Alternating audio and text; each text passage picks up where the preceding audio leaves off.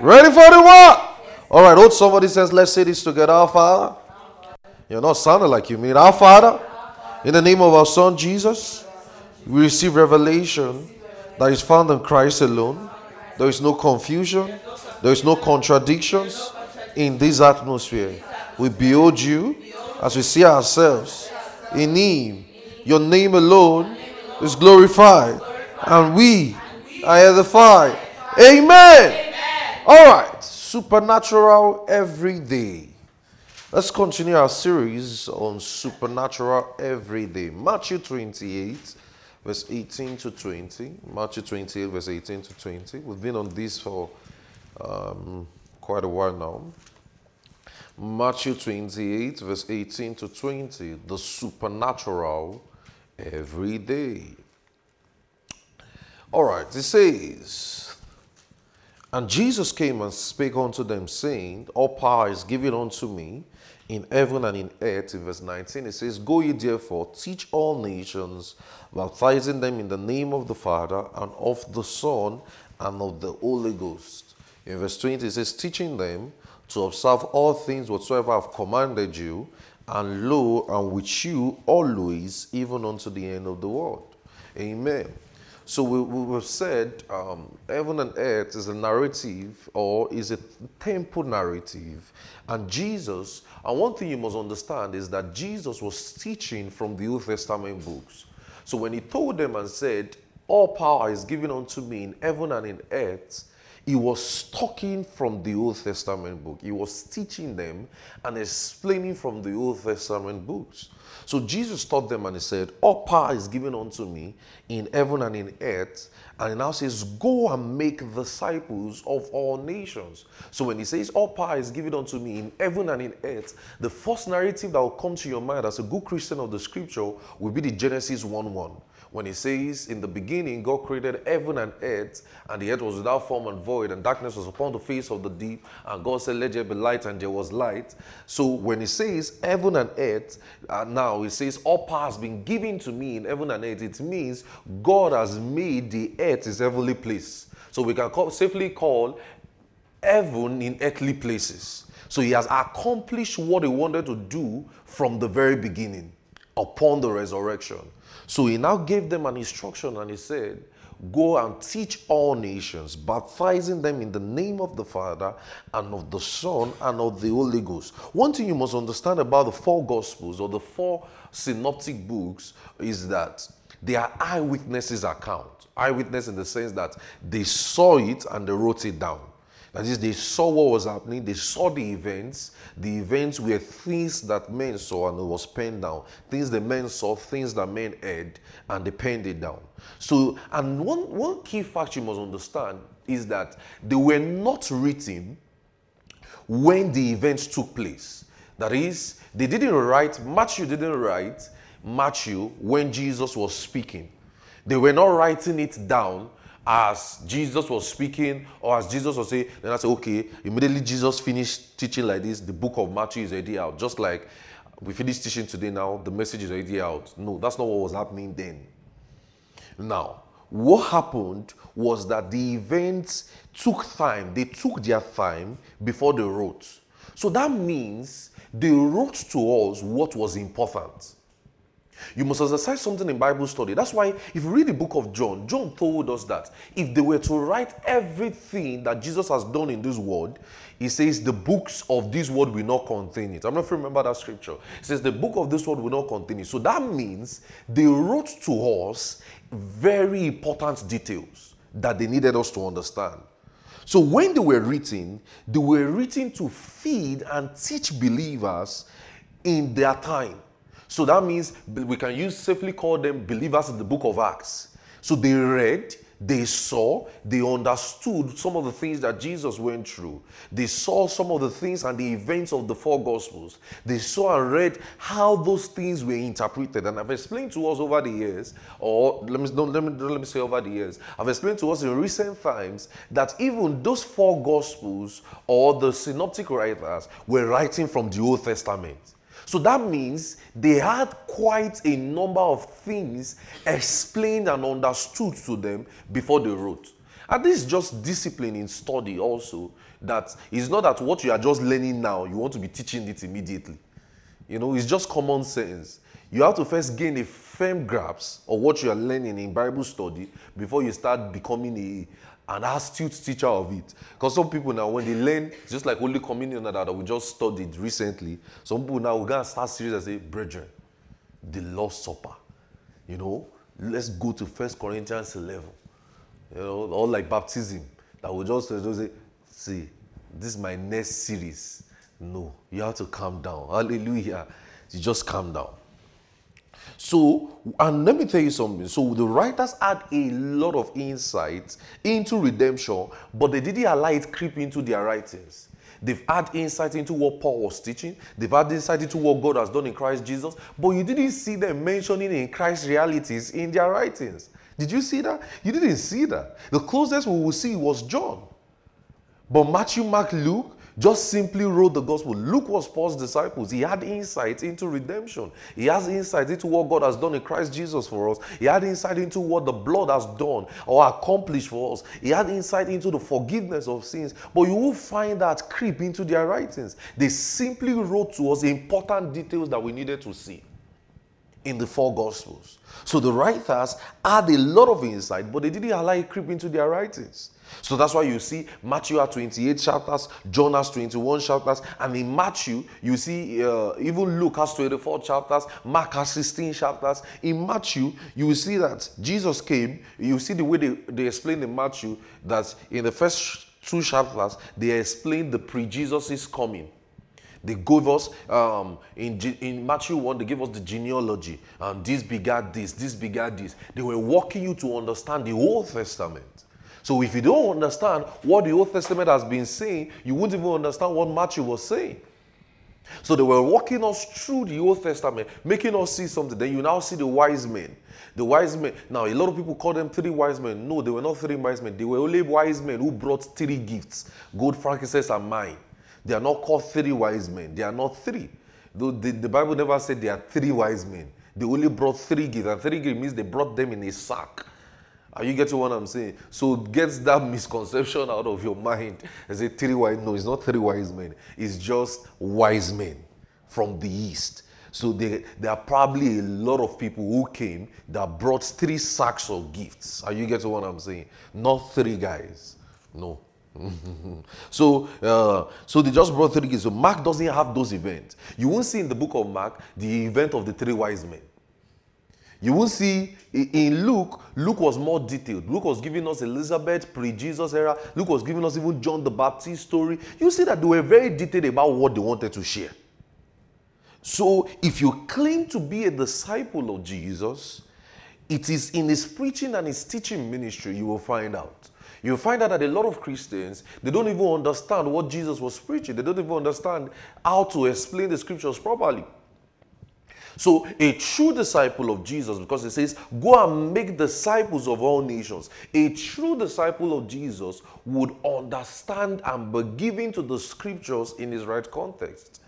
It will be given to the preaching and teaching ministry of Jesus. I'll give you an example. It's just like when Jesus was talking to them at one time when they were asking him which scripture was this, and he said, now look at it. When they gave him the tax, should we pay tax? Should we not pay tax? And he says, he just collected the stuff and he said, whose inscription is this? And he said, the image. It took them back to Genesis, the akron, the image, making them to see the image. And now, that was a very dicey question, because if he had said, don't pay tax, they will arrest him. If he had said, pay tax, they will say, so are you condoning the law? Are you saying we should continue doing this? And don't forget, they were living in a more tyrannical era. So if he had said they should not pay tax to Caesar, just know that that's the end of his ministry in that place. So you know what Jesus did? Very intelligent guy. He took them back to Genesis to answer their question. He says, whose image is this? He took them back to, where will we see image? Genesis 1:26. It took them back to explain the context of the image. So if you didn't even understand the context of that image of God, you will miss it in that scripture. So you have to understand what the scripture is saying. So if you didn't understand what the image is in Genesis 1, you're going to miss it in that place.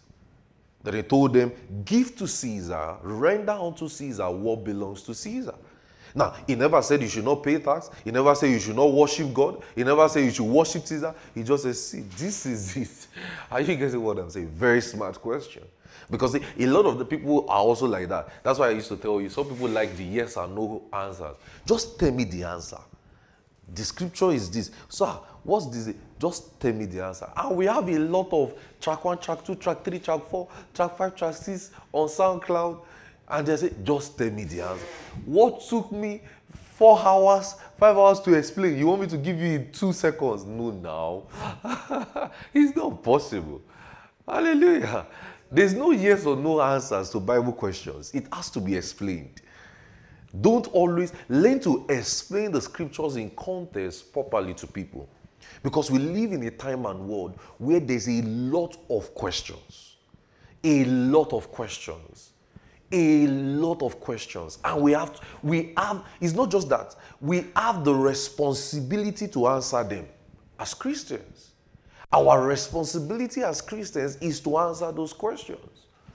That's why we're trusting God this summer. We're going to start a series on answering perplexing questions. We're going to be answering questions that baffles the hearts of people. Okay, what does the Bible say about this? What does the Bible say? We're trusting God for clarity. Because, you know, we live in a world where a lot of people's question needs to be answered. Some people, the reason why their worship of God is not as fervent as it ought to be is because they don't even understand. Some people don't even understand what it means to go to church. I'm going to teach a series why you should come to church. Something like that. What is the essence of the local church? I'm going to teach a series like that. Some people don't even understand what it means to come to church. Some people don't even understand what it means to pray. Some people don't even understand what it means to read their Bibles. Some people don't even understand what it means to walk with God. Some people don't even understand what it means to, you know, as it were, just even preach the gospel. Some people just feel like, why are we doing all of these things? You need to be taught. You need to be explained. You need it to be explained to you. I say it this way: it's just like your school work or school activities or even a job. A job in America, before you come into a job, they first do orientation for you, right? Some orientation take 1 day. It depends on the job. Some take 6 weeks. I remember there was a job I did with the government one time, and it took me almost 2 months. Orientation. They just gave me materials to be reading, so I'll just be on my laptop, just be going through everything that I don't know, you know. 2 months just for orientation. So imagine, I knew I was spending just 3 months in that job in my own mind because I had other plans. So I used 2 months to do orientation for 1 month. for 1 month stuff. But that is it. And that's because that job was very, very confidential. We're working with confidential files. So I could not have imagined that job. I mean, we are working with serious patient cases, right? And we're working with cases of extreme cases that is very, very confidential. The database is very confidential. In fact, there was one day I called my dad and I said, and I already typed his name on that database, and I said, so you went to, as I told him, I said, hello daddy, so you went somewhere these days. How do you know? I said, I'm seeing your file like this. I'm looking at your file. Your file is right in my screen. He said, how do you know? So I quickly had to call the concern. They will not know that I'm talking to somebody about their file. But look at how much they used time to train me on what to do. Now, some people just feel like Christianity, you don't need training. That's a lie. The Bible says we're translated from the kingdom of darkness, Colossians 1:13, into the kingdom of his dear son. So for you to leave a kingdom to another kingdom, you need to be trained and taught what it means to be in this kingdom. You don't need training to be in the kingdom of darkness. Everywhere inside this life is training you. If you leave this church like this and step outside, there's another training for the kingdom of darkness. Even your phone is enough to train you for the kingdom of darkness. Are you getting what I'm saying? Are you getting what I'm saying? But you need the local church to train you for the kingdom of light. You do. Some people don't want to undergo training. Some people don't want to undergo study of God's word. And the study of God's word must be very patient, must be very deliberate. Some people don't even understand what it means to pray or to pray long. When we say we are just praying some hours and thoughts, we say, what are we saying to God? What is that? That's because you are not taught. That's because you don't understand. Instead of criticizing it, why not ask questions? So they say, why are they studying the word, sitting down, just hearing the word for hours? What is it all about? Jesus took people to the wilderness and taught them for 3 days.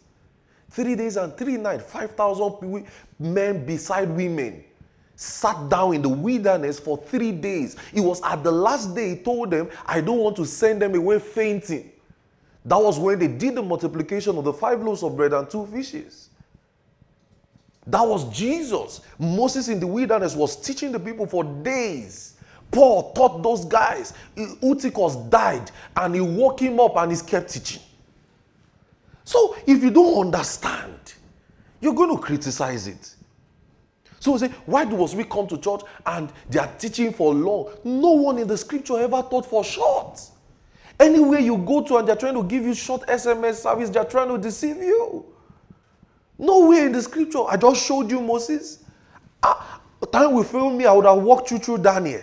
He walked them through the scriptures. Isaiah, walking them through the scripture patiently. Even the work of a king, David, he was an astute teacher of the law. David taught the law. Joshua taught them the law. That's the work of a king. That's the work of a priest, to walk them through the law, to teach them. Nehemiah did the same in the book of Ezra. He was walking them through the law, teaching them, explaining it to them. That's what Solomon was doing as a king. They would gather in his temple and he would be explaining to them. The people said, the Bible says that men from other nations came to feed from the wisdom of Solomon. What do you think he was doing? Teaching them the law, explaining to them the oracles of God. Then Jesus came. Even John the Baptist in the wilderness, he was teaching. Then Jesus came. Matthew 4. The Bible says he went around preaching the gospel in the synagogue. But how did he start? He was first trained. The Bible says in Luke 4, he grew in wisdom, in knowledge, and in stature with God and man. The Bible says he was found in the temple asking tough questions. So that means Jesus also was trained. He was. He didn't just come out and just say, I am Jesus. Let me just. No. He was taught the scriptures. He was taught the scriptures. He was trained. Then what did he do? He taught others, right? He taught the 12 disciples. He taught the 70. He taught the 120. And they began to do the same thing. In the book of Acts, in Acts 2 verse 42, it says they continued daily in fellowship of bread, in prayers, and in the apostles' doctrine. That means in teaching. Daily. Imagine we have a church daily. People say we are too extreme. They said daily. Paul in Acts 19, it says Paul taught daily in the school of 1 Tyrannus for the space of 2.5 years. Daily. Now today, if we say we want to have church Sunday, Monday, Tuesday, Wednesday, Thursday, Friday, Saturday, Sunday, someone will say it's an extreme thing. No! It shows you where your priorities are. It's not extreme.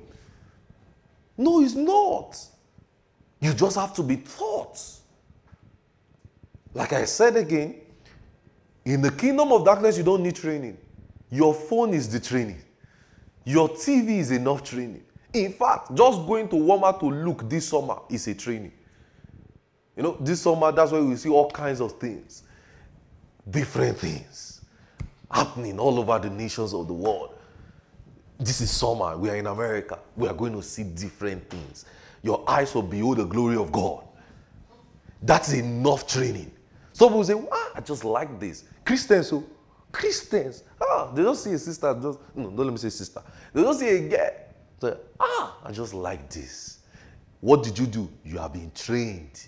You will now go and search Fashion Nova, search Shein, search Zara to look for that thing you were trained about. Are you seeing what is going on? But in the kingdom of light, it's a new kingdom. You were not used to it. You need the local church to train you. That's why you come to church, to learn why you were a Christian. I tell people, I've been saying this for years. In the church, we learn backwards. What are we learning? We are learning from that day. What happened to us that day we received Christ? That's what we're going to keep learning till we die. What happened that day we receive the gospel. That's what we're going to keep learning. Oh, wow. So this is what happened to me. This is what Christ did. And it will help you to appreciate things. So as a follower of Christ, you ought to follow Jesus. You ought to follow his pattern. You ought to follow his model. Jesus was found at the temple asking tough questions. Asking questions. What are your questions? As you are feeding on God's word, you are learning every day. What are your questions? Questions in this church, questions are not a sin. Are you getting what I'm saying, guys? Yes, sir. Ask questions. Critique things. Look at it again. Hear it over and over again. What did they say? How was it explained? That is how to grow as a believer. That is how to be a serious Christian. That is how to be a serious Christian. So Jesus was found learning. Jesus was found learning in the temple. He was found learning. The Bible says he was found among the doctors of the law, asking questions. What was he doing? He was learning. So when you found Jesus teaching, Jesus didn't come and teach because he was Jesus. No, he taught because he has learned it. He has learned it. He gave his early years to learning. So, as a disciple of Christ, you need to have a life of observation. Just observe. How is things done in the scriptures? How are things done in the local church? How are things done? Just observe. You have to have the life of observation. So in Matthew 28 verse 18, it says, and Jesus spake unto them, saying, all power is given unto me in heaven and earth. Go ye therefore, teach all nations. Right? It says we should teach all nations. And make, it says, baptize them in the name of the Father. Teach all nations, there means matitis in the Greek. Make them students. Make them students. Just like your school. They make you students. You learn it again from afresh. You learn it again and again and again. Matitis in the Greek. You keep learning, you keep observing. You are doing assignment. I tell people, I say, if your professor really, really trusts you, they shouldn't give us assignment. They shouldn't give us exam if they really, really trust us. I mean that we learned this stuff. But no, they will still do it. That's because they have trust issues. I'm just joking. I'm just joking. But it's just to test if you were following through. So I say, if we give someone an exam in church, is it bad? Okay. It says, as a disciple, because you have to have a life of observation. And that says, make disciples. And that says, and in verse 20, teaching them to observe whatsoever I have commanded you. And now says, and lo, I am with you always, even to the end of the world. It says, I am with you always, even to the end of the world. When it says lo, that word lo there means behold. It means keep looking at it, perceiving it. Keep looking at this reality. Keep looking at the fact. He says, I am with you always. He wasn't saying, look around you. He wasn't referring to a physical appearance. He was saying that I am with you. That's a reality in the spirit. He says, and lo, I am with you always. That means there is an ever-abiding presence of God in the life of the believer. The believer is filled with the ever-abiding presence of God. He says, I am with you always, even to the end of the world. So that means when he says in the foregoing, don't forget, where is he teaching from? He's going to be teaching from the Old Testament, right? That's Jesus' Bible. Don't forget, there was nothing like Matthew when Jesus was on earth. They didn't have Matthew, they didn't have Luke, they didn't have Paul's epistle, they didn't have the book of Acts. The only Bible they had was the Old Testament. So if he was going to be teaching, he's going to be teaching from where? The Old Testament. So when he says, I am with you even to the end of the world, that was saying, it's just the same thing when he appeared to Moses, when he says, I am that I am that I am. That is, I will be what I will be. I taught you this in the earlier series we had this year. I will be what I will be, meaning I have fulfilled that statement now. I have fulfilled that statement now upon the resurrection. I am now in you. I am now in you. That statement has been fulfilled in Jesus. A lot of people need to understand it, that God is now in you. In Hebrews 8, he said he was never trying to live in a building. A lot of people think, I think I taught you this in the Glory of the Later House, and a lot of people think that Jesus is trying to live in a building. No! God never lived in a building. Moses was never trying to build a house for God. No! No, Moses wasn't trying to do it. Moses was building a shadow for them, making them understand, it was his teaching ministry, making them to see that there is a place that God is going to live in the believer, and he has done it in Christ. So upon the resurrection, God now lives in the believer. He is in you. Hallelujah. He is in you. There's something you must always understand, that Christ is in me. God is in me. He says, and lo, I'm with you always, even to the end of the world. So when I'm sleeping, he's with me. When I'm having my beds, he's with me. When I'm driving, he's with me. When I'm walking, he's with me. He is always with me. So you shouldn't have a reason to fear. You shouldn't have a reason to doubt. He is with you. Always. Always. And that's why I told you, Moses wasn't trying to build a physical house. He was only trying to point to them what God will do. Moses was just simply teaching them a parable. So when he says, lo, I am with you, it means I have fulfilled the promises. I have fulfilled the prophecies. I will be what I will be. I will live in the believer. I will walk with them. That is why a believer must learn the word. If you don't have a proper understanding of God's word, you're going to get things mixed up. If you don't have a proper understanding of the reality of what God has done in Christ Jesus, you're going to get a lot of things mixed up. That's why I'm saying it to you, every Christian or every pastor must be even a theologian. What is theology? Theology means a study of God. That means they must have a proper understanding of God, of who God is, so that they can explain properly to Christians and they are not confused. But imagine you come to church and imagine it's a shame on the preacher for them to be calling you call yourself a pastor and they're calling you a relationship coach. That's not a pastor. You are pastoring a church, you have a church, and all people know you for is you are a relationship coach. So everything people live in life is relationship. So all through the 66 books, Jesus was teaching relationship. The Bible was telling us relationship. So he's a relationship coach. He's a pastor. Let's welcome Pastor this, but a relationship coach. And some people, that's the church they like because they don't want to grow. It's not as if they don't know.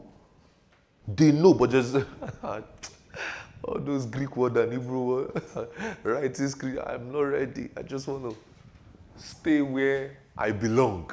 All those praying in tongues, shabba-ba-ba. Oh, no. Let me go to where they will say, just lift your hands, wave your white pass to the Lord. Just wave it, guys. Wave it. And they'll say, hallelujah, sit down. In the book of Genesis 1, the Lord said, man shall not live alone. They will not turn it to, when he says, man shall not live by bread alone, what do you think he's saying? Alone.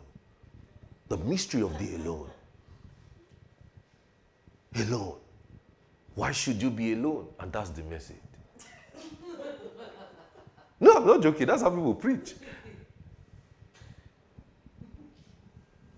Or some people, another church they go, motivation. Say he's a pastor but a motivational speaker. So as he's preaching, he's going to preach you off your seat. God, I'm going to tell you something. Oh, yeah, I'm going to tell you something. There's always something they're saying.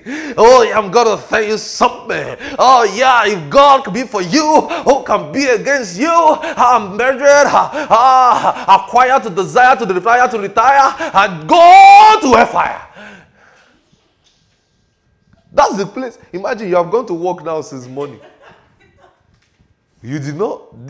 You were even angry at your boss. Your boss is looking at you and say, stand up, go and do that thing. You now came to the Tuesday night service like this, and all you came to hear is another motivation. Like, brethren, you are not in that position. He said, I said it. You are not supposed to be in that position. You should rise up, fire your boss. You know there's a message called fire your boss. I'm going to teach you something. So, God forbid. There's a message that goes on. Rise up and fire your boss. Yeah, it's a motivational teaching. You don't know anything. You are not supposed to be in that level. You're supposed to own the company. Why would you allow yourself to be a mediocre and a fellow human being like you, who is not even up to your qualification, who is not even up to your standard, is giving you a command? Fire your boss. Brethren, fire your boss. Tell your neighbor, say, fire your boss. Fire your boss.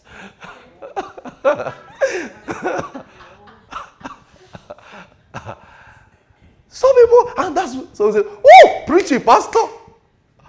Preach it. Glory. Yes. Yeah. What? For what?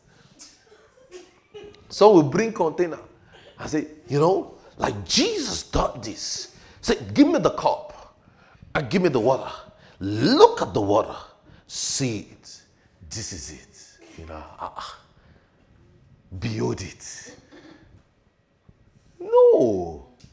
That is making a lot of Christians dull. And some people, that's what they like.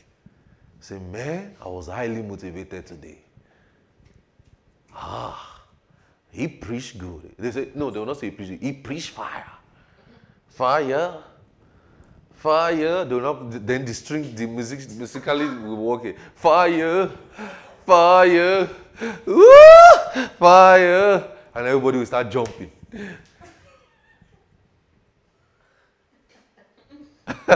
Yeah, so the keyboard must be at alert. They don't leave their seat.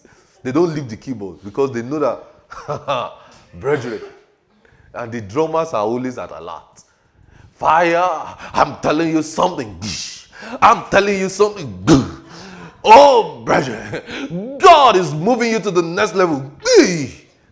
So they must be at alert. So the preacher and the drummer and the musicalist, they are doing the sermon together. Because without them, the pastor cannot flow in the Holy Ghost properly. No. It makes you dull spiritually. It makes you not appreciate the scriptures. Then you have somebody ask you questions and say, what did Jesus say? And you say, what? That's how somebody asked me. Because of so many motivations I've read one day. They were teaching us gently Zacchaeus' story. And I said, what did you learn? And me, I wanted to show them my rev. Favor was in that service. I wanted to show them the rev that I've learned. Because I've learned revelation. They were just teaching us Zacchaeus so that Jesus mingled with sinners. And Zacchaeus was an example of somebody that mingled with sinners. This and that and that. I said, I was looking at them. You guys are not deep. You guys aren't deep, man. So now I say, hey, brother, what did you learn? I said, thank you for the privilege. Hallelujah. So Zacchaeus, the mystery of Zacchaeus, and I studied it from Romans, favor remind me, Romans, for all have sinned and fall short of the glory of God. Romans, whatever. All have sinned, that's Romans 3, and fall short of the glory of God. And I said, Zacchaeus was short. So he has sinned, that's why he has fallen short. The woman said, come again. I thought the come again means speed it up, brother. I said, so Romans 3 says, all have fallen short, all have sinned and fall short. Zacchaeus was a sinner. Zacchaeus was a short man. So it takes a sinner and a short man to fall short of the glory of God. The woman looked at me like, how is this? Just give me what you learned. I don't even get what I'm saying. And that's how people are in church. I'm teaching you, but you still have something in your mind that hasn't left because of what scripture you have learned some years ago. So you're still thinking, you are not getting a pastor. All I've seen, it's years later I was 9. As I sat down, as a believer, as a born again Christian, a real child of God, not a born again child of God, we know, I should not have done that. As I sat there, I was like, what did I just do? There's no way you will not know that you did something wrong. The woman just said, praise God, praise God. So do you know what she did? She had to start reteaching the thing so that nobody would be confused. She had to reteach what she was saying very well. I said, brethren, do you now understand? Zacchaeus was a sinner. Jesus mingled with sinners, this and that. She had to emphasize it again. Very, very well. I didn't know what she was doing. It took me years to understand. That's what she was doing. So that I will not go confuse other people with my own revelations. I said, Zacchaeus was, I'm so ashamed of saying it. People was there that day. People was like, yeah, eat it. People was even giving me ginger. Yeah. They didn't even know. Confused both of us. Okay. He says, and lo, I am with you always, even to the end of the world. Amen. Look at John 14, when Jesus was talking to them in John 14. So that's why you need to understand the scriptures, right? Jesus told them in the book of Matthew, he says, you err not knowing the scripture. He says, you err. That is, you go astray, not knowing the scriptures, not the power of God. A lot of believers today are astray because they don't understand the word of God. They are living life astray. They are living life wrongly. They don't even understand their Christian faith. They don't even have the right worship of God. Because they don't understand the scriptures. Because they can't see the scriptures properly. Because their questions are not even answered. Because they are probably in the wrong place. Because their pastors aren't doing a due diligence to teach them the gospel. Imagine as a pastor, how you are feeding the people day in and day out is relationship or motivation. You model a scripture, just one text in a Sunday, one text of scripture. Wow. No. Jesus never did like that. None of the apostles did like that. None. Jesus, Matthew, Mark, Luke, John, Paul, Peter, none of them. The writers of Hebrews. Look at how they wrote the scriptures. You will know that this is a teaching. Even the letters of Paul. It wasn't even his teaching. We are using a letter that he has, don't forget, the letters were questions that they sent to him that he needed to address or issues he needed to address. That wasn't the real teaching. So imagine the teaching.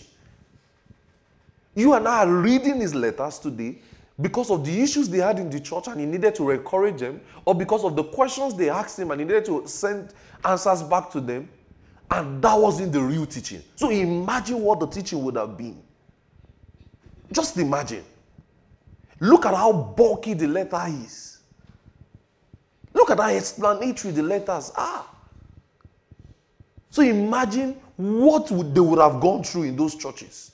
They gave us a clip with Eutychus' story. He taught for about 7-8 hours.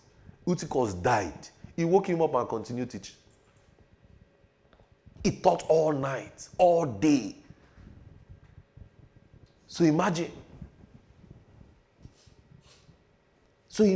Imagine he didn't teach.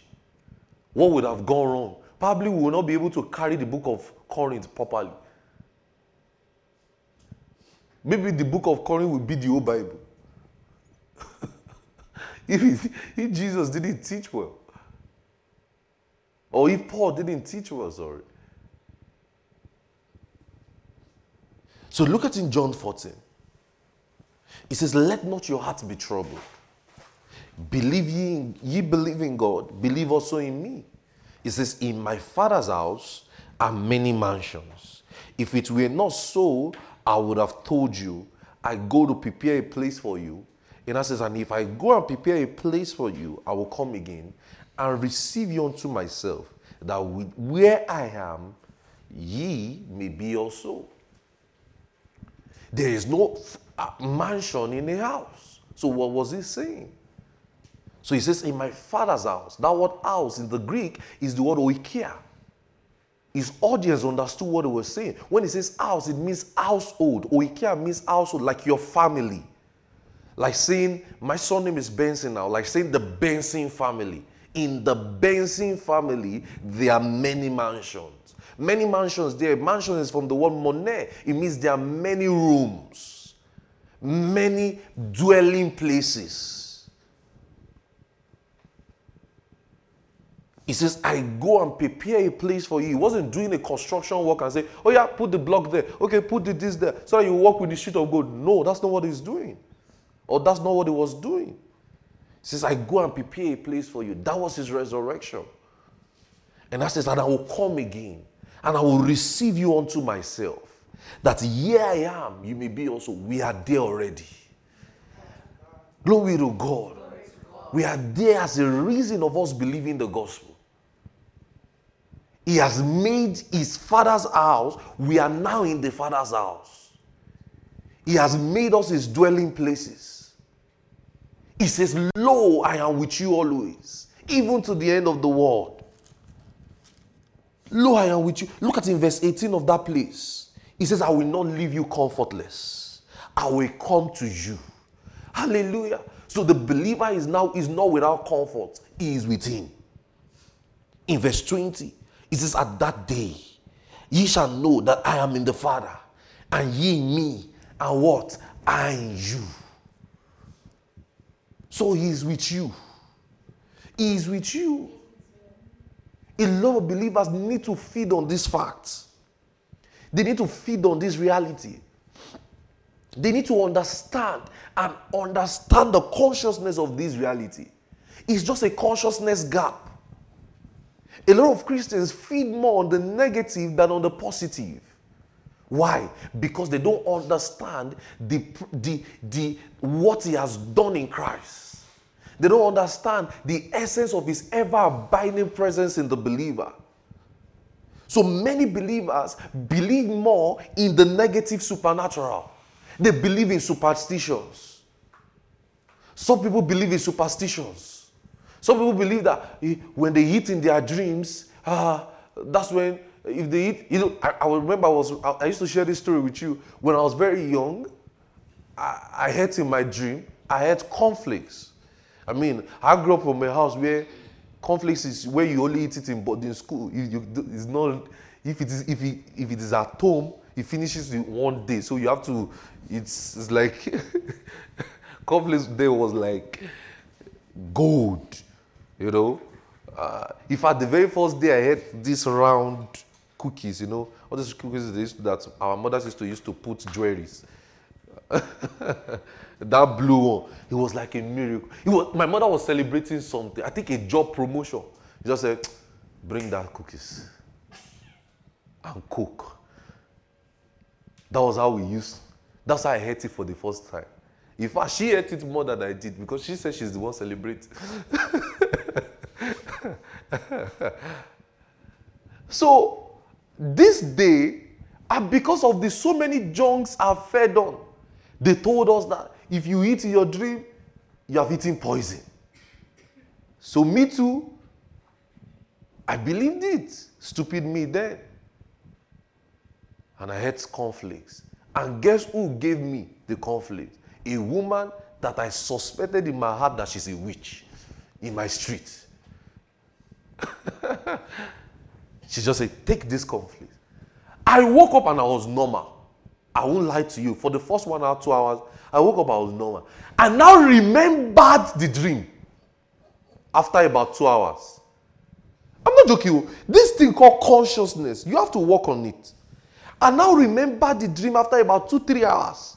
I was up, I was fine, I was doing all my daily activities, I was okay, bubbling. I just remembered that, I dreamed a dream. Just like the Bible says, Joseph dreamed a dream. I dreamed a dream that I had conflicts. And the woman gave me meat. And I remembered that they said, if you eat in the dream, you have eaten poison. And I felt sick. I started shivering. I started shaking. I was like, God, I rebuke, I purge. The blood of Jesus purge this from me. So I will go to the toilet, I will try to cough it out. You know, when they're trying to do deliverance session for you, they say, cough it out, spit it out now. So I will go to the restaurant and say, try to cough out the poison. Superstition.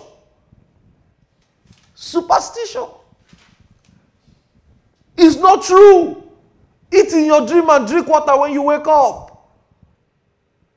I remember after years of learning God's word, I was like, why have I not eaten in my dream again? So one day, I now ate.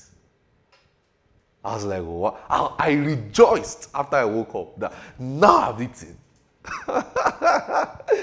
I woke up and the first thing I went to do is to drink juice. Not even water. I drank juice over the food I ate. I felt like, my stomach feels full. And it was one of those days where fasting, you know when you fast for a while, like maybe you fast for like 2-3 days, the smell of food will be smelling in your nose. If you sleep, you just maybe, and those are the times that personally there will just be something, you'll just be going through your normal Instagram or normal thing, everything you don't see is food. So I now saw it in my dream. And the next day I was to break. So I just, good. The Lord prepares a table before me.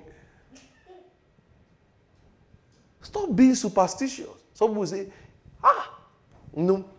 there was this superstition that used to go up in Africa then. I don't know if it still happens. They say, if you come and collect, maybe you're trying to buy something and you didn't pay the person on time, or you didn't pay the person the money, the person will not sell to you. They'll say, don't come and bring bad luck to my business this morning or throughout today. Why would you pay to me? What's that? So you see, the first phone call I received today was a very bad one. So let me sleep back and wake up. You are just being superstitious. If you work in a call center, you are going to have a lot of bad phone calls.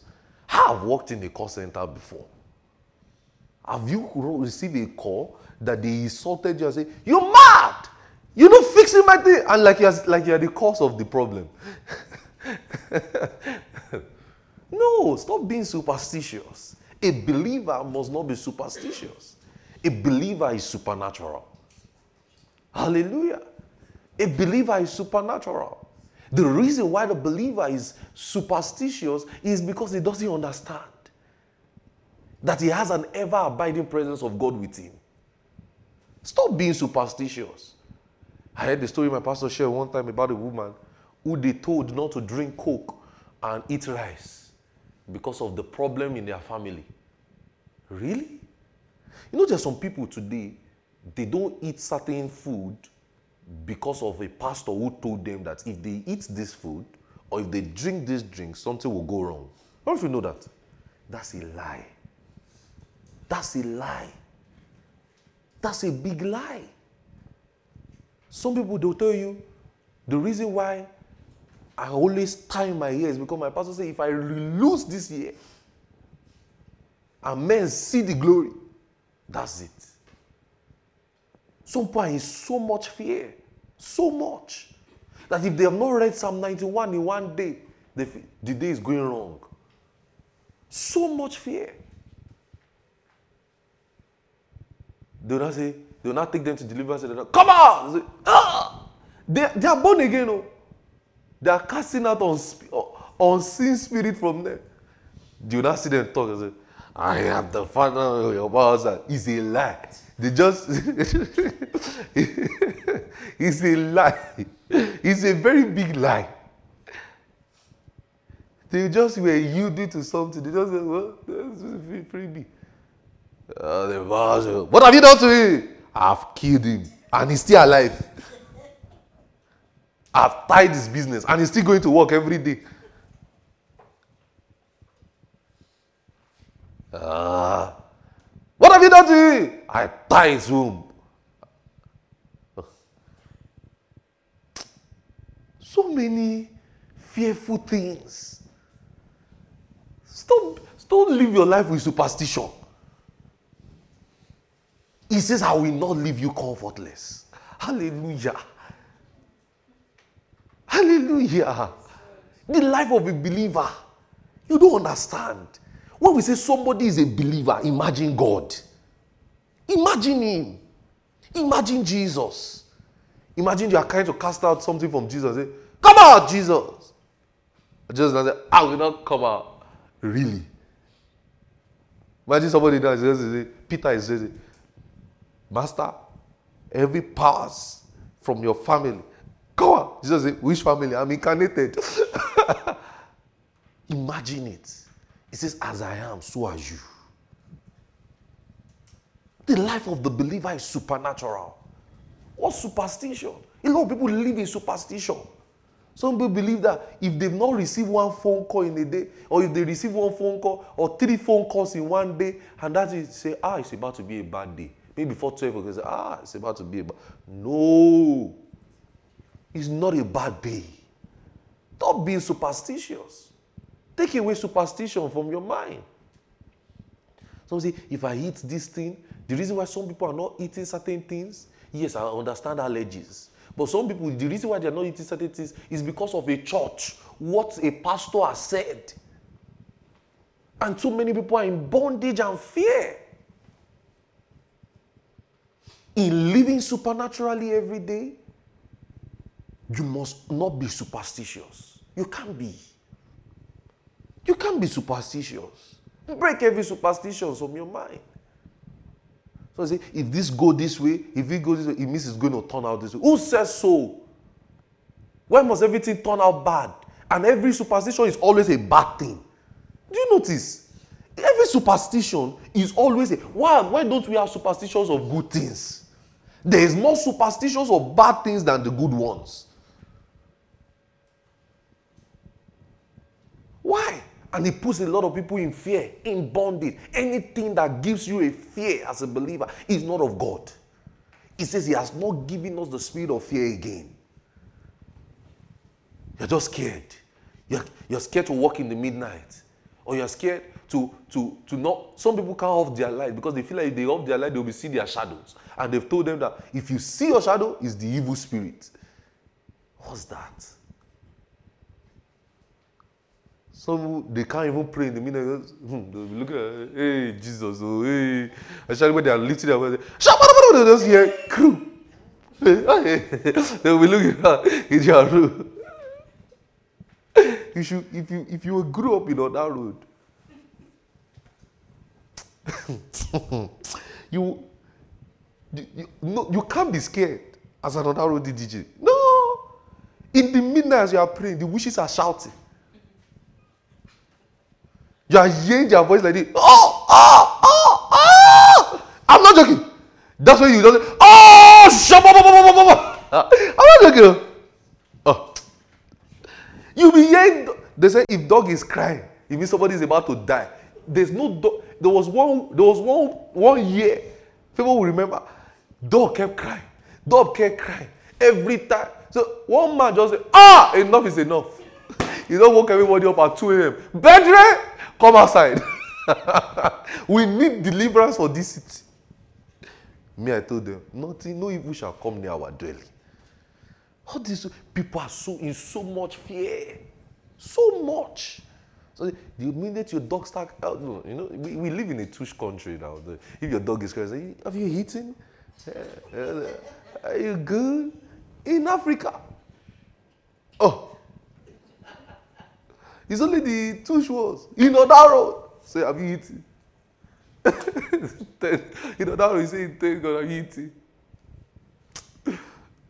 Let me keep quiet. That's why I say, pastor is anti-animal. I don't like pastor. Pastor is just anti. No, I'm not anti-animal. I love them. With the love of God. Glory. Not to. Please, help my ministry. I love any animal you love. If you like snake, I will start liking it. You know, they eat snake in my primary school. They killed snake in my primary school, in my elementary school, and all the teachers shared it. They shared it half. And we saw them like, that was the day I knew, God forbid. If there's any animal I hate the most, it's anything that creeps. Any creeping thing. Bible says, how did we get here? Superstition. Please, I love dogs. Please, help my ministry in Jesus' name. Okay. Superstition. A lot of believers are in so much fear. So much. But you know the Bible says beware of dogs. I'm just joking. I'm just joking. And I stand with the Bible. He even says circumcised one. Oh, no, I'm just joking. Okay. You have to accept me the way I am. Glory to God. Yeah. Having a good time? Okay. So beware of superstition. Don't be superstitious. Don't be a superstitious believer. You say this, nothing has to go wrong for your life. Hallelujah. Feed on the positive. Stop feeding on the negative. And I told us, the number one way to walk supernaturally is to feed on the word the more. Feed on the word the more. To have a supernatural life every day, you feed on the word the more. You feed on the word. The more of God's word you feed on, the less superstitious you become. The less superstitious you become. Because you are allowing God's word to take a hold of you. You are allowing God's word to take a shape on you. You are allowing God's word to hold you. You feed on the word. How often do you feed on God's word? How often do you eat God's word? How often do you listen to God's word? To live supernaturally every day, to have a supernatural life every day, you feed on the word. Number 2, you pray in the Spirit every day. Ephesians 6:18, praying always with all prayers and supplications in the Spirit. 1 Thessalonians 5 verse 17, pray without ceasing. Colossians 4 verse 2, it says praying always. Romans 12:12, be instant in prayer. You pray always. Learn to pray in the Spirit always. And let me tell you something about prayer. Prayer is not about getting something. A lot of people have zeroed prayer to, Lord, give me, Lord. No. Prayer is, because if it is about getting something, why would Jesus pray that long?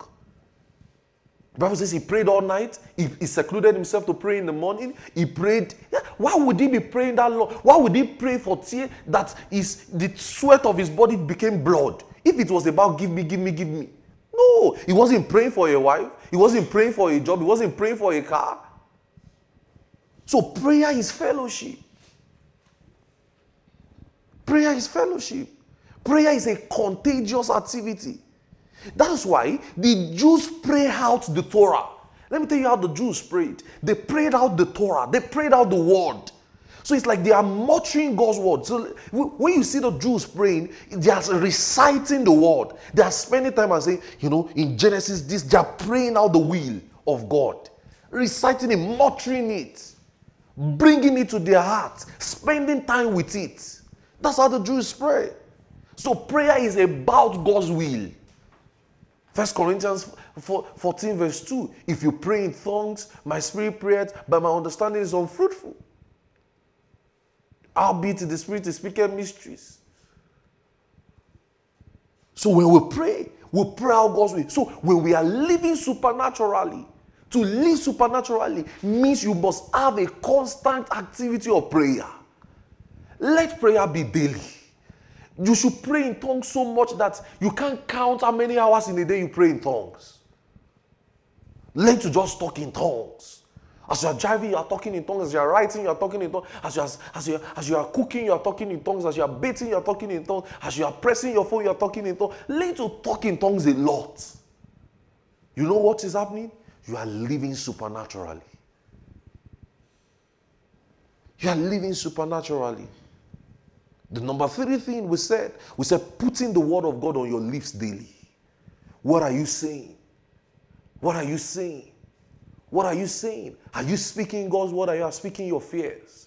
Are you speaking God's word or you are speaking your doubts? Are you speaking God's word or you are speaking your worries? Are you speaking God's word or you are speaking your anxieties? Are you speaking God's word or you are speaking your reality? No, my reality is God's word. The Bible says we are born of the word, incorruptible seed. It says as newborn babes, 1 Peter 2:2. It says as newborn babe, desire the sincere milk of the word, that ye may go thereby. So a believer is born of the word. We are born of the word. Our reality is God's word. My reality is not what I see. My reality is not... Because if he says, I am with you always, we can't see it physically. So that shows the life of the Christian is supernatural. It says, I'm with you always. Hebrews 13. It says, I will not leave you nor forsake you. So, and we can't see it. He says, I will not leave you comfortless. Can you see Jesus physically with your optical eyes? No. But he is with us in the spirit. So that means the life of a believer is supernatural. You cannot feed that supernatural life with physical realities. It has to be supernatural realities. That's why we pray. That's why we feed on the word. That's why we listen to the word. That's why we put God's word on our lips. We put it on our lips all the time.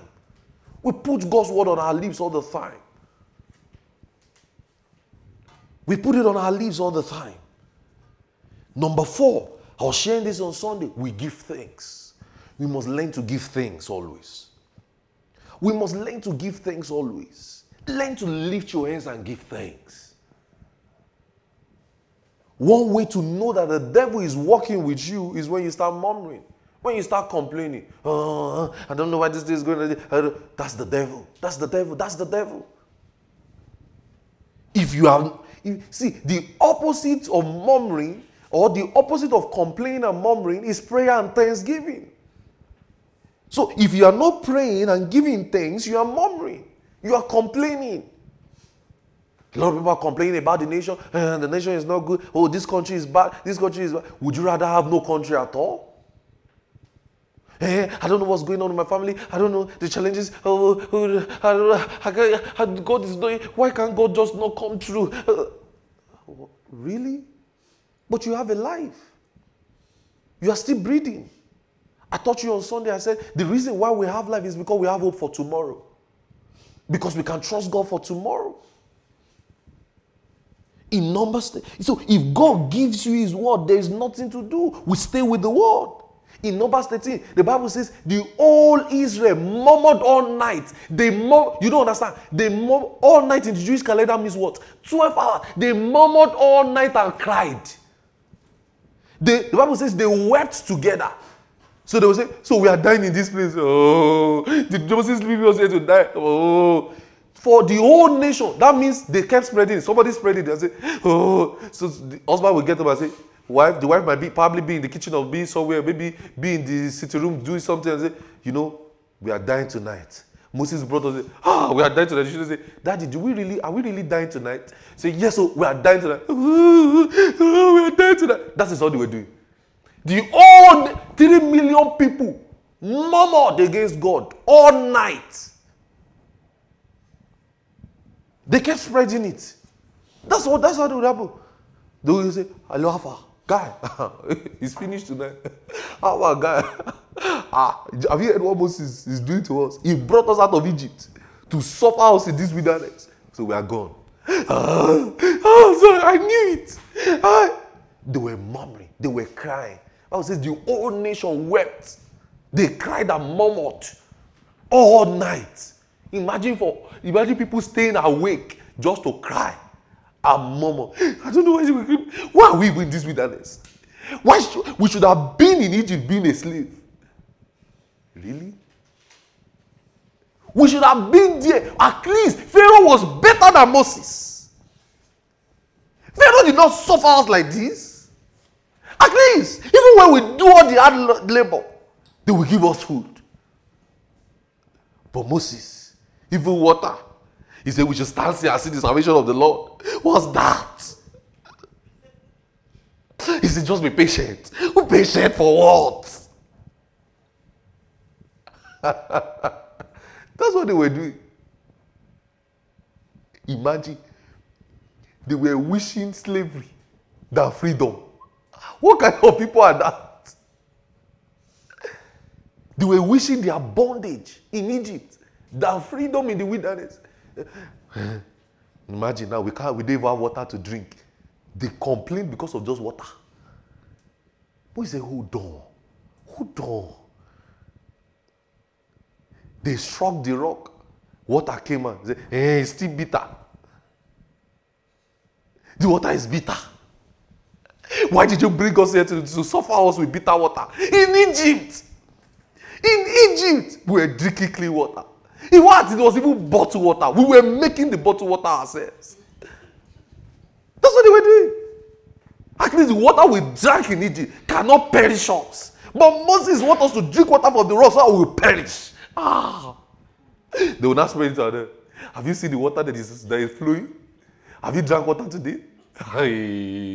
The water that is in the camp. You know, they were in the camp. The water that is flowing in this camp is bitter water. Bible says Mara. Have you drank Mara before? What's this supposed to be, his mother? And we're drinking bottled water as a slave. Purified water. They were complaining, mumbling. And that's how a lot of believers are. That's my job. I don't even know. I'm tired. That's my boss. You even have a job. You have a source of income. When you start complaining and murmuring, you won't see what God is doing. A negative news spread fast. It spread like wildfire. Somebody dies, the whole world knows. Look at how Queen Elizabeth died. The whole world knew it immediately. Even if you were sleeping, somebody will wake you up. Have you heard? Queen died. The whole news chase, bad news. But when they say, one good news happened, it's just like the king now was inaugurated. Not everybody really knew. It didn't spread like how the queen died. Some people don't even know that the king now has been coronated as the king. Some people, the reason why they knew is because Tiwa sank. Say, Tiwa sank, wow. Some people, that's the reason why they knew. Some people don't even know. But when the queen died, wow, Queen Elizabeth, everywhere you went. So imagine, in the camp of Moses, maybe somebody did not wake up on time. Moses was just sleeping. He's gone. Moses should have left us where there was good health care system. At least as a slave, we had health insurance. That's what they were doing. When you are used to negative things, you cannot walk in the supernatural. It's not possible. Some people, you have some friends, the only information they know how to share in this life is one negative news. Have you heard? That brother is dead. Have you heard that they are not sharing papers? Have you heard the embassy is closed? Have you heard they don't even pick people in that job? Once you talk to them, everything in their mouth is impossibilities. There's some people that you have to mute on your WhatsApp, that once you are reading their WhatsApp status, you just say, ban. It's not possible. You have to apply next year. Say, you have applied there. They don't used to pick people in that job. It doesn't work out in that place. You are going to New York. New York is very tough. Who stays in New York? Leave. There are some people, that's their only destiny in life. That's the only thing they know how to do. You have to avoid those kind of people. Once you walk and feed your mind on the negative, you cannot walk in the supernatural. You can't. Because God's word is positive. It inspires faith. It inspires hope. You can't read God's word and not see hope. Look at hope. Even in the midst of their murmuring and complaining, He parted the Red Sea. Even in the midst of their murmuring and complaining, he provided manna for them for 40 years. Even in the midst of the see, God's word is full of hope. Abraham was 100 years when he gave birth to Isaac. Impossibilities. So you can't read the scripture and not have hope. You are not, none of you is up to 100 years here. Imagine at the age of 100, somebody is just having his first child. And don't forget,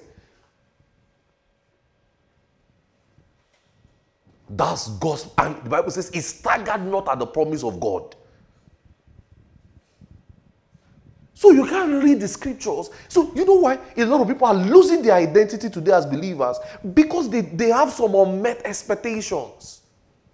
A lot of believers have a lot of unmet expectations, so they are murmuring, they are saying, I'm not going to serve God again, I'm not going to worship God again, I'm not going to church again until God meets my need. Abraham was 100 years old. You can't read the scripture. Look at his Genesis. The seed of the woman will bruise the heel. It took almost more than 4,000 years for Jesus to come. You can't read the scripture and not be patient. You can't. A lot of Christians are not patient. So they slid into murmuring, they slid into complaint, and that's the bait of the devil. I've always told you in this church, never compare yourself to another person. Never do it. Don't run another person's race. Don't compare yourself. I always share this example. Anytime I'm traveling and when I'm in the airport, I see thousands of people in the airport, and I want you, all of us in this airport are all going to different destinations. Different destinations. If you were driving and traveling with people, there are some people you will be on the road for more than 2-3 hours. After some time, everybody will go to their own exits. That is life. So be patient. Be patient. Some people, the reason why they left church today is because they are not patient. They are not ready to trust God. The woman with the issue of God. The Bible says, for she said, if I may but touch the hem of his garment, I will be made whole. Do you know what? The Bible says she has been to many physicians. All the doctor in the city knew, that woman. In fact, we don't know her name today. The only name we call her is the woman with the issue of blood. She has been healed, though. We are still calling her the woman with the issue of blood.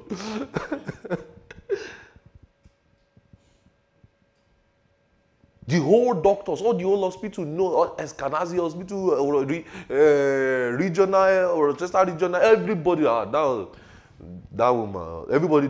In fact, if you get to the hospital and they want to advise, they say, that woman, she has that case, she's still alive, don't worry. Bible says, but if she but touched and she was healed. The reason why a lot of people are suffering from identity crisis, running away from church, running away from being a Christian, is because they are not patient. They are complaining. You can't read the scriptures. That's why motivational messages and all of those things will keep you under pressure. Imagine you come to church today now, and all you hear is go and fire your boss, and you don't even have another source of income. You can rise to the top, and you just finish a bachelor's, and your boss is a PhD holder. You can rise to the top, rise to the top, rise to the top, brethren. Be like that Gary and swell. Swell up. And that's all. No. It puts you under undue rest. Those are what those messages cause. It gives you anxiety. It makes you start feeling like you are not where you're supposed to be. It makes you start feeling like, I'm not. It makes you just start having that fidgety. I'm not where I'm supposed to be. I'm not. I don't know what am I doing in my life. Then you slid into depression gradually. Then you start looking at people driving Tesla, driving this. Some people went to, and those people that are driving it, they collected it on credit. They don't even know how they will pay back, but they just say they want to walk in faith. They heard the message of the paper, but say, step out, go and price the car. Just go and price it. Go there, test drive it. And imagine yourself driving it and see what the Lord will do. And you know you are making $60 per hour.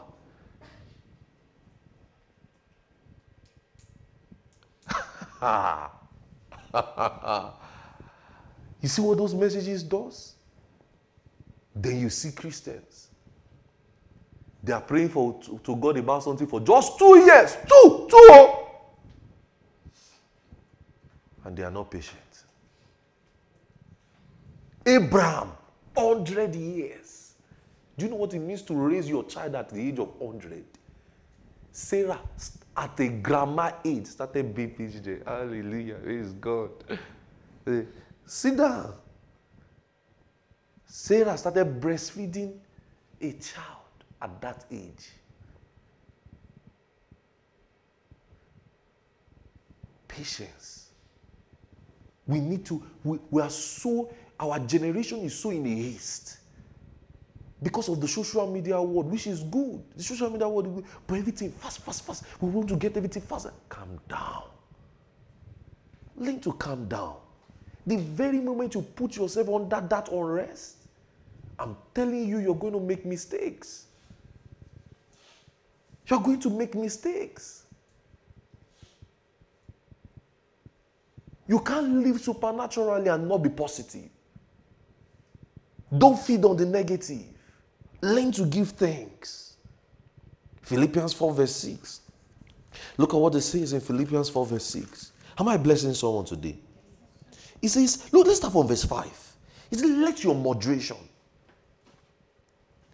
be known to all men, for the Lord is at hand. It says, be careful for nothing, but in everything, in prayers and supplications, let your requests be made known to God. And that says in verse 7, and the what? The peace of God, which passeth all understanding, shall keep your hands and mind through Christ Jesus. This was Paul writing to the believers in persecution. The church of Philippi were in persecution. Do you know what he will say? As we are preaching like this, in the church of Philippi, they will come and chase them away from the service. They will come and chase them away from the service and say, get out! They will beat them, they will flog them, they will do everything. And look at what Paul was telling them in verse 4.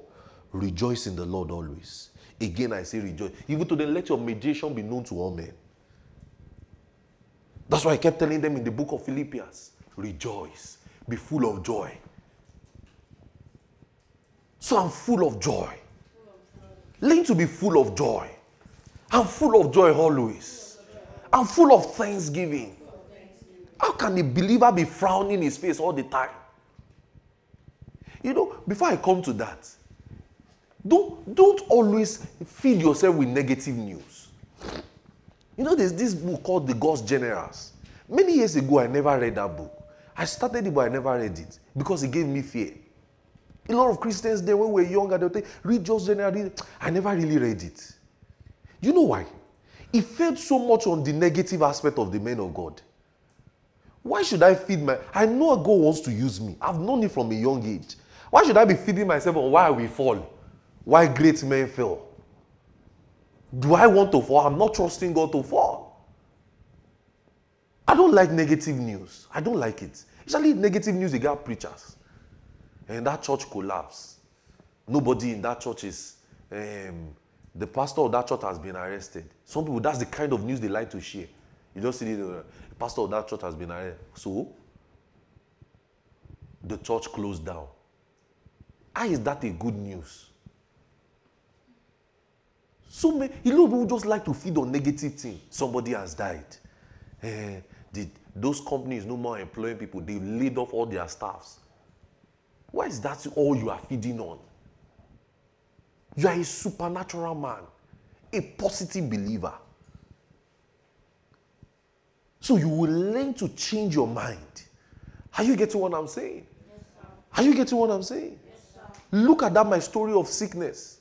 I woke up and I meditated, then I felt sick. Imagine I did not remember, I would not have fallen sick.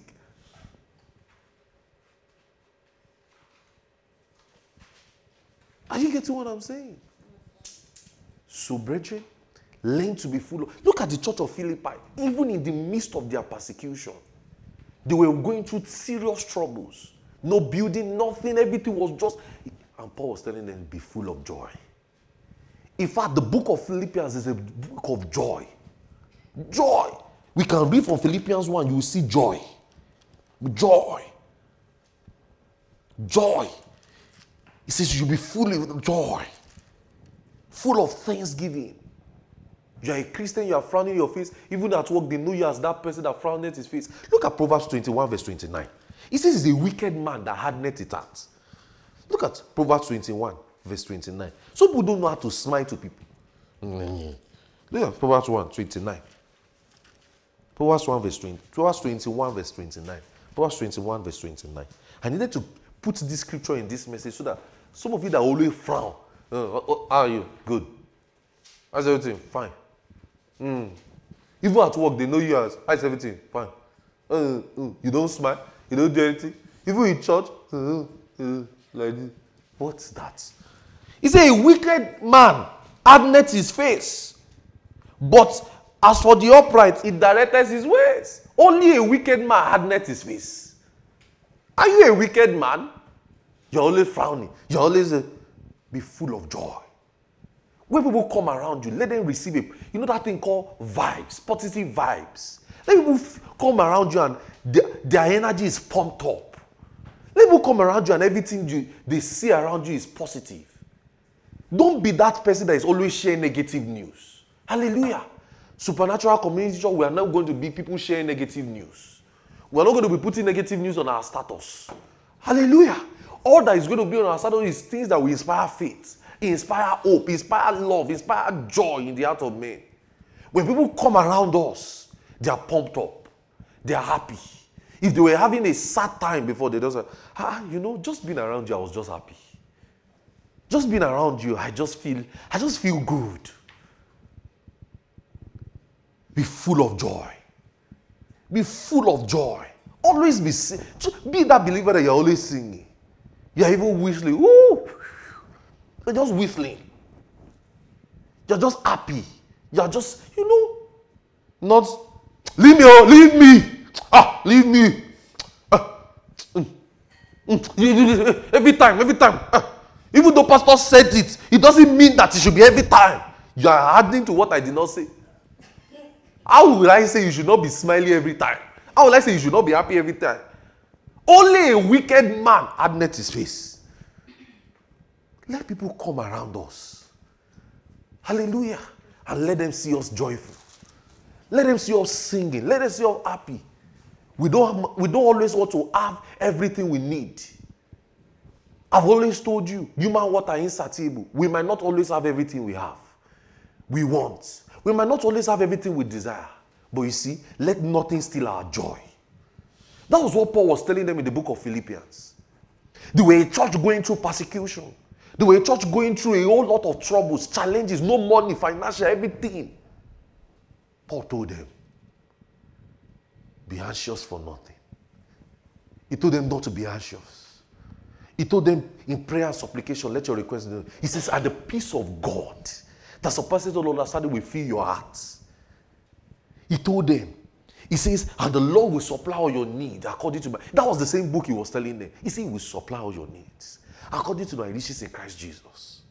He says, I know how to abound and how to abase. He was teaching them. In verse 10, he said, I rejoice in the Lord greatly. Paul was making them see to be full of joy. I know you don't have all you need. I know you are still trusting God for a lot.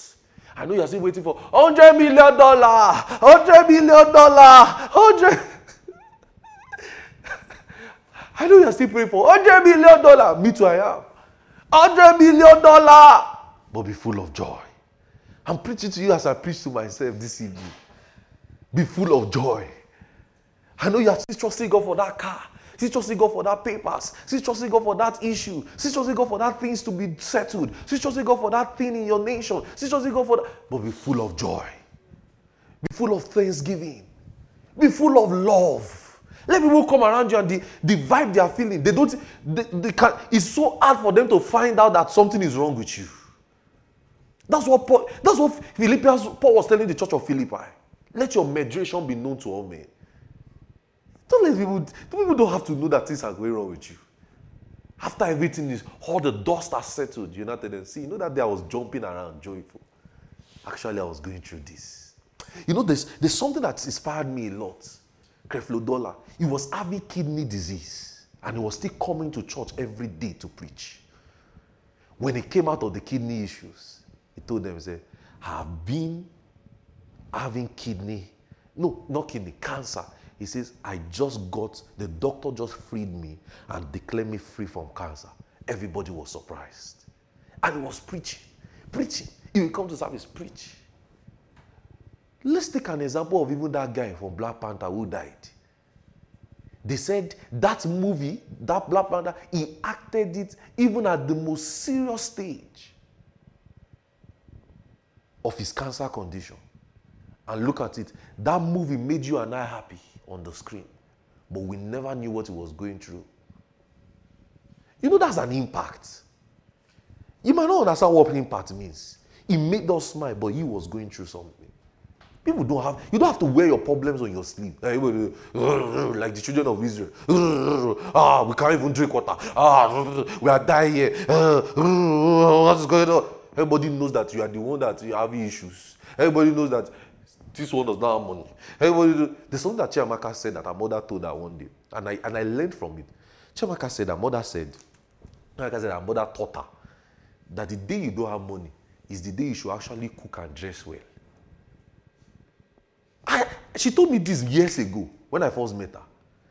And that thing did not leave my mind. He says the day you should actually dress well, cook and let nobody know what is going on with you. You know, that's a wisdom of a wise saying. And that's a Christian attitude.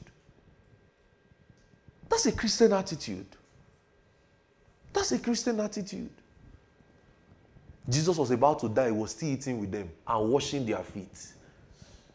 They couldn't even think about it. He was about to die. The next minute, he was still washing their feet and say they were still eating supper. Some of them were like, oh. Somebody was even sleeping on Jesus and say, of Jesus' belly, period to them. Is it me? Lord, is he I? And he was laughing with them and he was about to go and die. People don't have to know your challenges because you are praying, right? You are full of joy. See, a man who is full of joy, full of thanksgiving, the devil can't have his heart. Because how does the devil have your heart? Anxiety, worry, doubt. You know what that thing now does? You start using your words. What you ought to use to confess God's word. What you ought to use to put God's word on your lips. You start using it to murmur. Do you know what you are doing when you are murmuring? You are contradicting his word. When you start complaining, you are making the word of God look not true. Say, Lord, I give you thanks. Lift your hands where you are and just say, Lord, I give you thanks. You know, just worship him. Just as you are seated, just thank him. Thank him for that. Thank him for your life. Thank him for all your issues. Thank him. Give him the praise. Lift your voices. Sing a song to him. And just thank him. You know, when I was writing this message, when I was preparing this message, as I got to this stage, I just lifted my hands and I thanked God. Just thank him. Be full of joy. Thank him. Hallelujah. Amen. So be full of joy. Be singing. Just learn to sing. When I think of the goodness of Jesus and all he has done for us, my very dear soul shall hallelujah. Praise God for saving me. It's not by power, it's not by power, it's not by. You know, just sing. Learn to worship him. Learn to, every day, I rejoice. You know, that's a song. Every day, I rejoice in the Lord. I believe that's a song of the Holy Ghost. Every day, I rejoice in the Lord. I will sing melodies in my heart to the Lord. There's a melody in my heart. There's a song on my lips to worship you, to worship you. I lift my hands, I lift my voice to worship you, to worship. You know, as I lift my hands, we offer adoration. Oh, as I lift my voice, I offer songs of praise. Great is your love, great is your love for us. Great is your power. Great is your power in us. Great is your spirit. Great is your spirit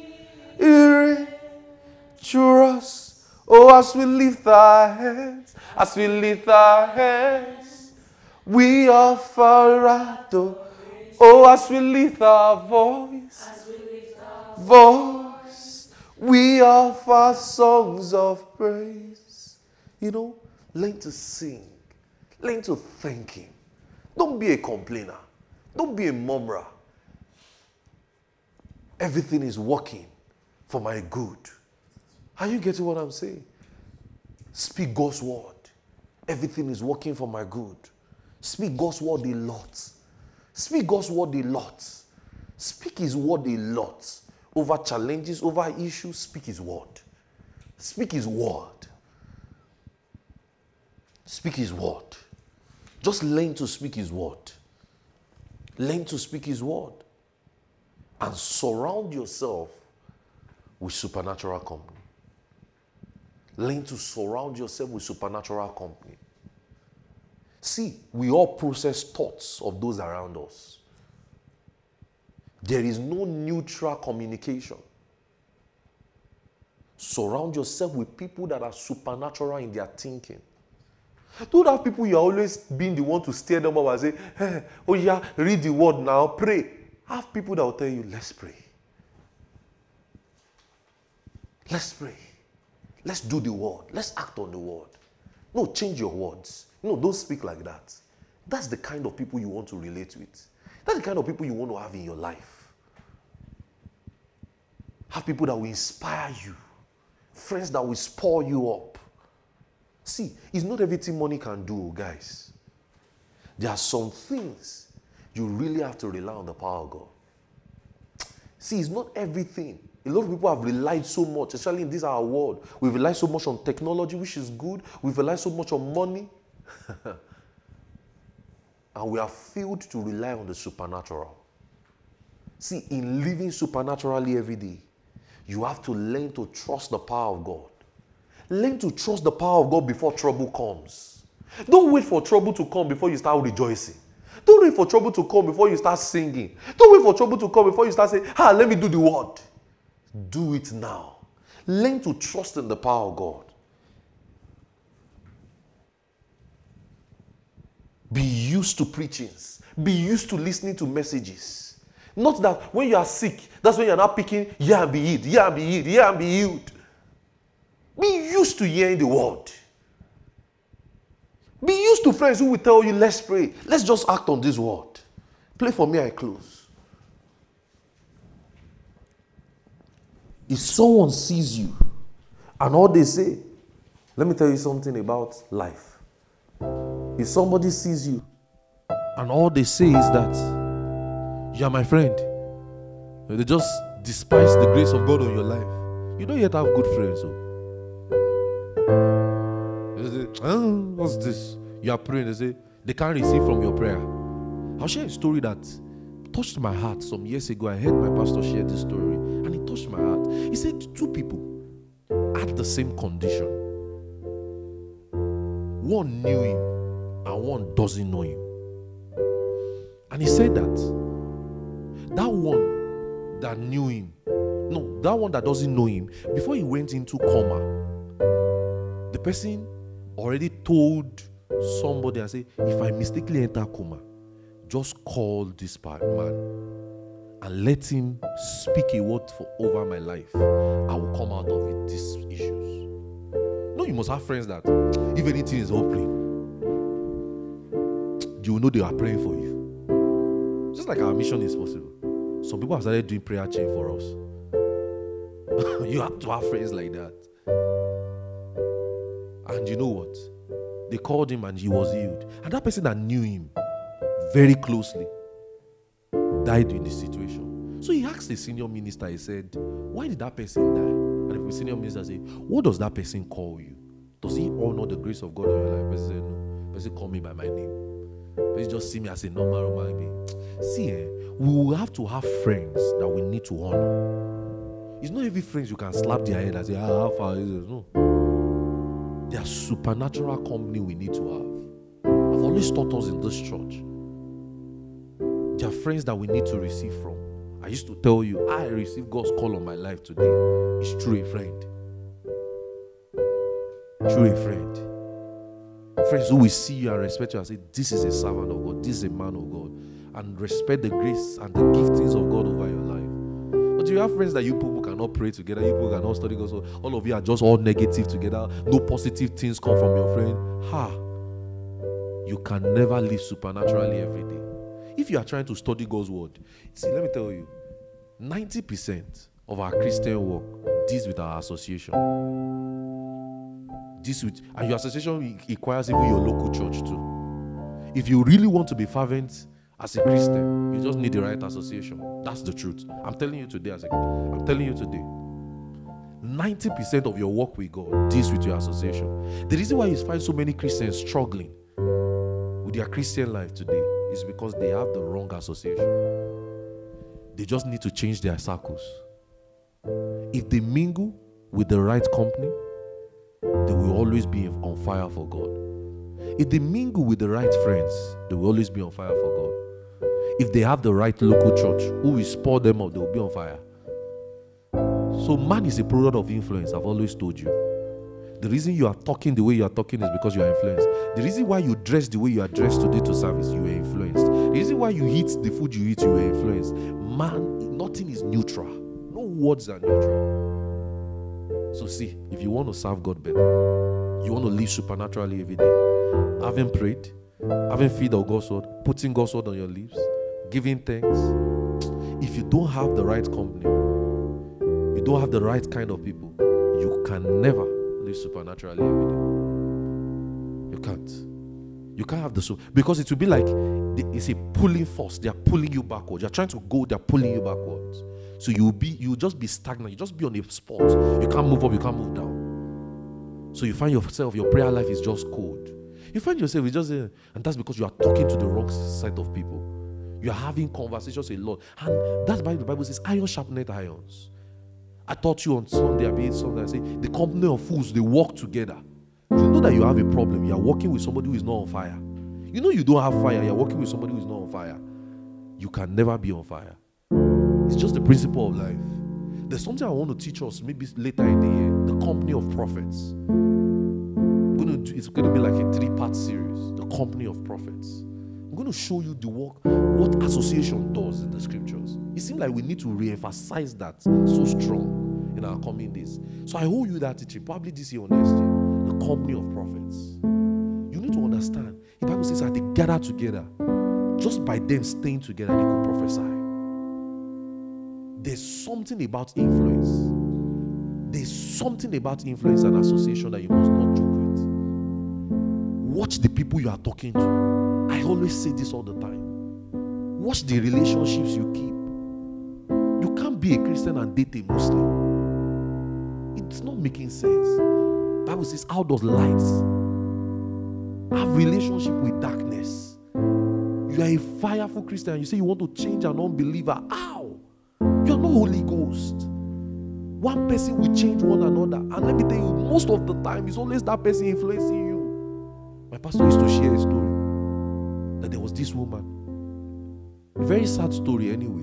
He said there was this woman. He said there was a time he couldn't preach to somebody. He said they saw these agberos, all these bus conductors, all these people who were smoking weed and all of those things. And they were just walking by. And that same sister begged my pastor and said, please let me go and share the word. And I said, my brother, what is it? I beg, let's go. He said, pastor, let me share the word.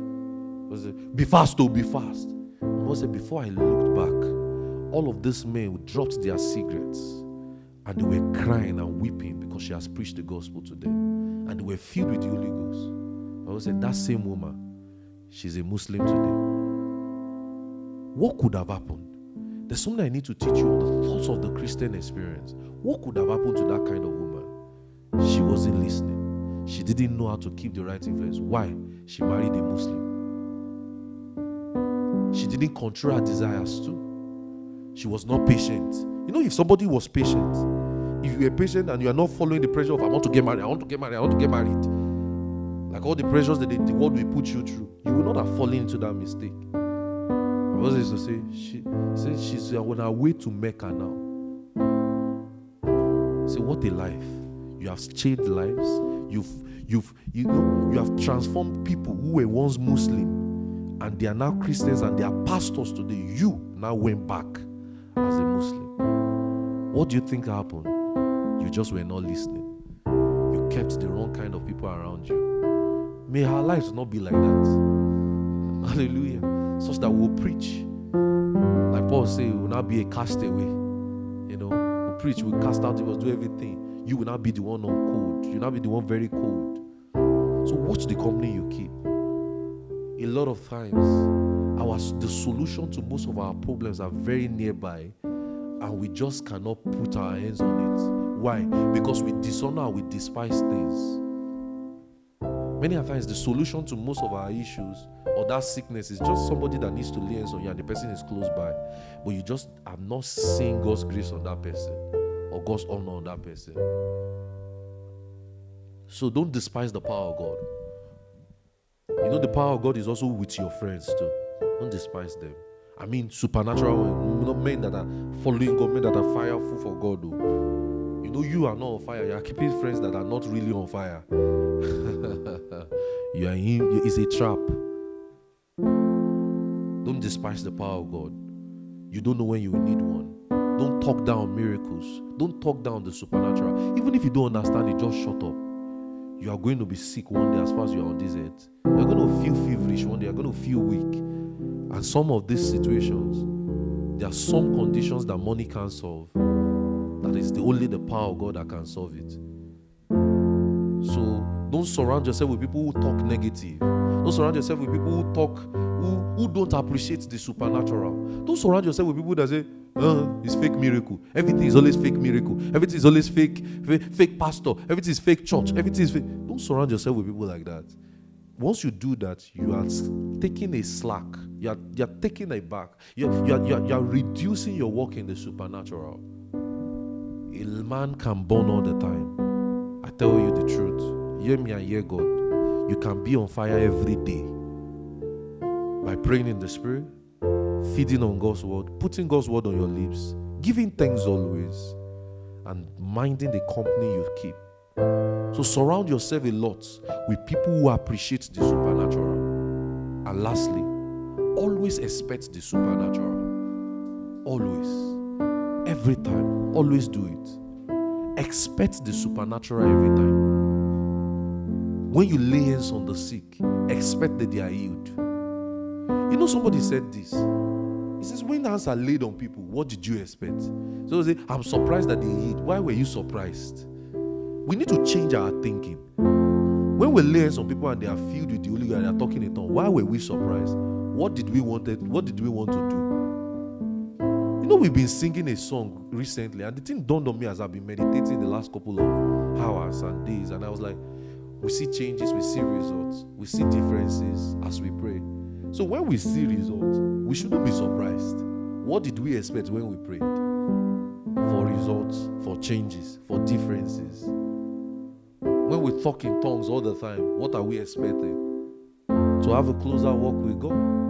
When we feed on the word every time, what are we expecting? To appreciate God's word the more, to understand the reality of God's word more, to understand who God is. When you go on SoundCloud and you are listening to me, you're just like, what are you expecting? To understand more. So expect the supernatural. That when I pray, I see results, definitely. When I pray in tongues, I know I have an audience with God. When I cast out demons, I know that the demons will be casted out. When I say in the name of Jesus, you demon, go. It has no right but to go. When I say, be healed, the person can stand up from the wheelchair because that's what I expected. So that means I expect the supernatural every time. All right? How do you live in the supernatural every day? I also expect the supernatural. That means I expect miracles. I walk on water. I expect that my prayers will be answered. I expect that there's I'm not seeing it yet, but I know there's an answer on the way. So I will not complain, right? I will not murmur. Even if I'm praying about natural things, yes, I'm believing God for that job. I know that it's coming because I've prayed. And He says that when we pray, He will answer us, right? And when I'm His child, He lives with me all the time, right? So that means that even if I'm praying about that job, I'm praying about that business, I'm praying about that thing, I expect that I'm going to see a result someday. So I'm not going to yield like the children of Israel to murmur or to complain, but I'll just give thanks. Right? So how do I live in the supernatural? I feed on God's word. I pray in the spirit daily. I put God's word on my lips. I give thanks. Right? I have supernatural company. I keep men who will stir me up on fire. And I expect the supernatural. Why not pray this evening and just lift your voice and just pray where you are seated? Bow your heads and just pray. Expect the supernatural. Learn to expect. We're going to continue and finish this next week. Expect the supernatural. Expect the supernatural. Just learn to expect the supernatural. You live supernaturally every day. Pray. Just pray. Just pray in the Holy Ghost. Just pray in the Holy Ghost. There's certain things that you know that are hindering your walk with God, that those things are taken away. I pray for you this evening that those things hindering your walk with God is taken away. Those troubles, those men, those friends, hindering your flow of God's Spirit, hindering your flow in the supernatural, they are taken away this minute. You are rejuvenated, you are re-energized, you are strengthened much more and more. Your walk with the supernatural, your walk with God is strengthened more and more. You pray in tongues a lot, you preach, you pray, you study God's word, you meditate, you feed on God's word, you give thanks. You are not a complaining bunch. You have friends, you expect the supernatural all the time. Pray, pray, pray. I'm praying for you. Your heart is strengthened more. You are strengthened. You stand perfect and complete in God's will in God's plan and God's purpose for your life. You are rising up as a minister of the gospel. You are rising up to fulfill what God has called you to do. I'm praying for you. As you hear the sound of my voice, you are strengthened more. You are rising up to that call of God on your life. As you are listening to me anywhere in the world, you are becoming a stronger minister of the gospel. Yes. You are seeing yourself now. Rise up to what He has called you to do. Pray in the Holy Ghost. Just pray in the Holy Ghost. Pray in the Holy Ghost. Pray in the Holy Ghost. Pray in the Holy Ghost. Pray in the Holy Ghost. Thank you, Lord. Hallelujah.